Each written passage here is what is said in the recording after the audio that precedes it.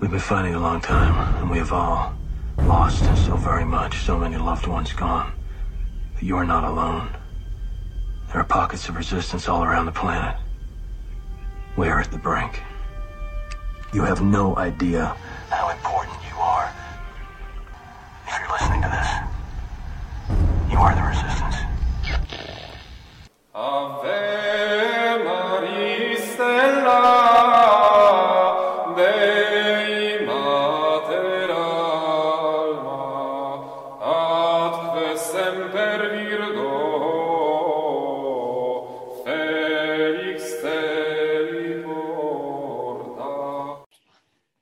Okay, welcome to our Wednesday presentation for our regular Zoom topics.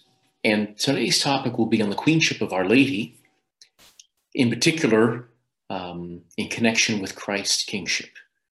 Because wherever Mary is queen, Christ is king. Christ is king by nature, Mary is queen by grace. And so let's begin with a prayer. In the name of the Father, and of the Son, and of the Holy Ghost. Amen. Hail Mary, full of grace, the Lord is with thee. Blessed art thou amongst women, and blessed is the fruit of thy womb, Jesus. Holy Mary, Mother of God, pray for us sinners, now and at the hour of our death. Amen. Most Sacred Heart of Jesus, have mercy on us. Immaculate Heart of Mary, pray for us. Good Saint Joseph, pray for us.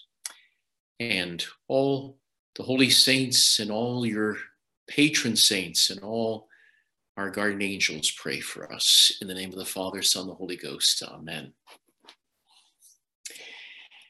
In the historical book of Genesis, there is that special verse, that special sentence in chapter 3, where the good Lord put enmity, an enemy relationship between the woman and the serpent. In other words, the Almighty himself established an enemy relationship, an irreconcilable feud, ultimately between Mary and Satan. Holy Moses put it this way in Genesis chapter 3, verse 15, quote, I will put enmities between thee and the woman, and thy seed and her seed. She shall crush thy head, ipsum, and thou shalt lie in wait for her heel, unquote. In a real way, all of human history, all salvation history has this theme constantly running through it. Sacred scriptures begin with this feud and they end with this feud.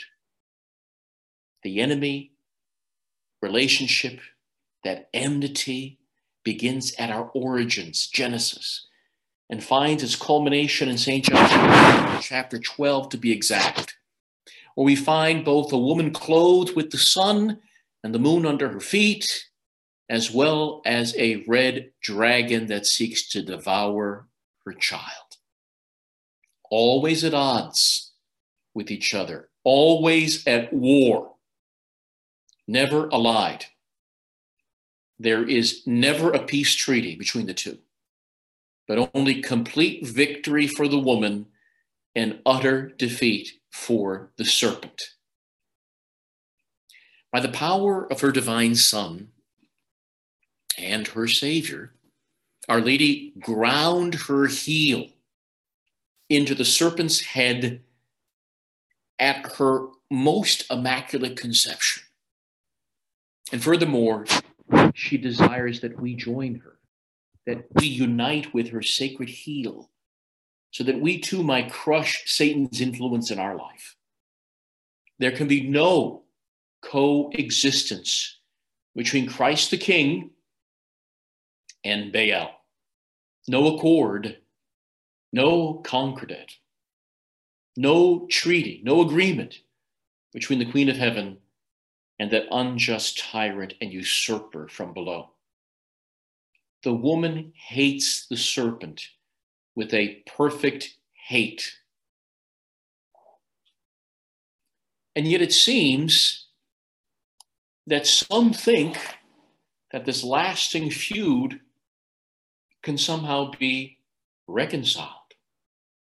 That somehow the woman and the serpent can coexist and be at peace. Case in point, in October of 2019, just about a year ago, we heard about a religious service of sorts happening in the Vatican Gardens where a particular false goddess received veneration. That false goddess receiving this honor, again in the Vatican Gardens, was and is called Pachamama. That will be the last time that I mention the name of this false goddess specifically. To know a name could possibly open the door to communication, and we want no fellowship with what ultimately is a demon. For some of the indigenous people of South America, this false goddess is considered the supreme goddess, the spirit of Mother Earth, even a cosmic mother. And for a number of the modern people in the West who have lost the faith and embraced a neo-paganism and an animism, this false goddess represents a universal feminine energy. Her adherents claim that she brings forth life, nourishes and protects existing life, and oversees the fruitfulness of creation. She demands worship, even blood sacrifices. She supposedly likes it when human beings are ecologically virtuous, but she punishes man with earthquakes and natural disasters if she is disrespected. But interestingly enough, this false goddess is oftentimes depicted as a giant dragon. That's right. The false goddess is oftentimes depicted as a giant dragon, or she is depicted as a large, fertile woman with serpents wrapped around her arms and body. A woman and a serpent as one, united in peace, coexisting and reconciled. In the Church's liturgical calendar, we recently celebrated the great solemnity of Christ the King. And I took a number of weeks preceding that great wondrous feast, explaining some of the doctrines in connection with Christ's social reign over society. And even this Sunday, I preached a sermon regarding Christ's reign in our hearts, in the kingdom that is within us. And so it's only proper that as I bring this sort of topic of Christ's kingship to an end, that we always end with Our Lady who is Queen of heaven and earth, of angels and men. Again, last Sunday, we celebrated the fact that Christ is King of heaven and earth and all that is therein. Christ is the King of hearts and nations. He is King of angels and men, and yes, he rules even over hell. And all false gods and idols and demons behind them must fall down and break before him. But if Christ is truly king, then he must have a queen. Kings have queens. And that royal lady is Mary. Again, wherever Christ is king by right, by nature, by conquest, Mary is queen by grace and by participation in his conquest. As mother of our God and King, Mary shares in the universal kingship of Jesus himself. I once heard it said, and I said it earlier to begin this talk, where Mary is queen, Jesus is always king. Where Mary is recognized as queen, Christ is always recognized as king. In other words, The woman prophesied in Genesis, the woman who crushes the head of the serpent with her heel, ushers in the reign of Christ the King. Think about it this way. Our Lady came to Mexico, right? Our Lady Guadalupe. And that people, which the Aztecs worshipped Quetzalcoatl, the serpent god. Our Lady came in and crushed the head of the serpent. And in Mexico, Christ then reigned as king. Wherever Mary is queen, Christ is king. Those individuals, those societies that accept Mary as queen, always accept the kingship of Christ. Consider the ejaculatory prayer. Listen to this carefully. Cur Jesu adveniat regnum tuum. Heart of Jesus, may your kingdom come. Adveniat per Mariam, and may it come through Mary. Heart of Jesus, may your kingdom come, and may it come through Mary. And I love this line from the great slave, voluntary slave of Our Lady, St. Louis Marie de Montfort. I think it's like the first or second paragraph of his great classic True Devotion to Mary. De Montfort says, quote, "It was through the most holy Virgin that Jesus came into this world, and it is also through her that he must reign in this world," unquote. He came into this world through Our Lady, and he will reign as king through Our Lady. Again, remember the Virgin of Guadalupe.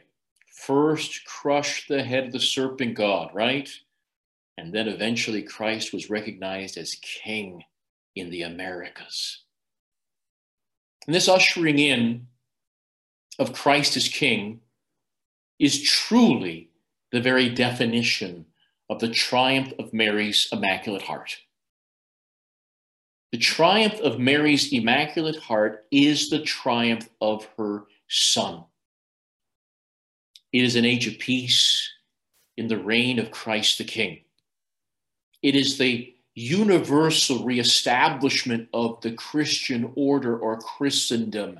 This is Mary's triumph of her heart, the triumph of Christ's kingship. His universal reign of peace in the minds, hearts, and public societies of men. His gospel being the law of our hearts and of the nations of this earth. But if the serpent,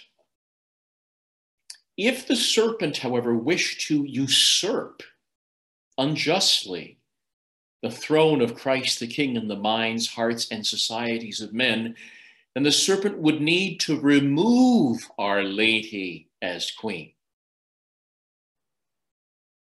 Okay, where Mary is queen, Jesus is king, and so remove Mary as queen. Then you remove our Lord as king. See, the dragon, the serpent, the devil needs another woman, a female ally, who would help usher in his tyrannical reign over men. He would need another maternal figure that would not crush his head, but rather would allow him to wrap himself around her. And thus we saw in that Vatican Garden event an enthronement of Satan in place of Christ the King. As a result, churchmen speak of Holy Mother Earth instead of Holy Mother Church. Churchmen speak of the fires in the Amazon destroying the so-called, quote, lungs of the planet, unquote, but they fail to warn people of the fires of hell. Churchmen promoting ecology and sustainability instead of promoting a life of virtue. How far we have devolved. St. Boniface cut down old growth trees worshipped by Germanic tribes to show the powerlessness of false gods and demons in comparison to Christ the King. He chopped down the tree that men were falsely worshiping. Saint Benedict, the founder of the Benedictines, he first destroyed a temple to Apollo, the Greek god, false god Apollo, before building the greatest monastery in history of Monte Cassino atop of the ruins of that temple to Apollo.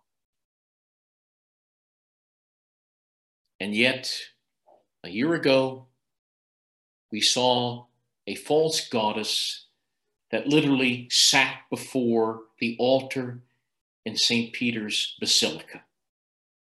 Again, it reminds me of those words spoken by the late, great John Senior, that wonderful professor of humanities who brought many people into the church and into religious life even. John Senior, that man of tradition, God rest his soul, who stated, quote, this is pretty dour. He wrote, quote, the crisis is over and we have lost. This is no longer a prediction. It is simply an observation. Rome has been desecrated. We are in the age of darkness. The modern world and the church deserve the punishment that God is raining down on us. Unquote. Strong words. The crisis is over. We have lost. We lost a battle, not the final war. Last year, a good friend of mine, priest friend, sent me an email that was a bit of a rant, but it did ring true. This good priest basically stated that this event in the Vatican Gardens was more than predictable, considering the last few decades, what we've had to deal with. He wrote in his rant, his venting, quote, if you support modern liturgical innovations, if you support Vatican II and post-Vatican II orientations, if you support religious liberty to worship any way you want, ecumenism, not being like rabbits, if you support limiting family size and therefore being responsible parents, if you support passive euthanasia in many hospitals, organ harvesting of vital non-paired internal organs, etc., and yet you are upset about Pachamama, then you're seriously confused, unquote. Think about it. Why are we so surprised? We've lived through the destruction of the Roman Rite. We've lived through the uncrowning of Christ the King and the relinquishing of the papal tiara. We've seen the promotion of religious indifferentism, the celebration of Martin Luther as if he were an instrument of the Holy Ghost, and even the possibility of active adulterers being open to the sacraments without remedying their situation. In short, the serpent has been sitting on a throne for a while. We just failed to notice until this event last year. May God help us.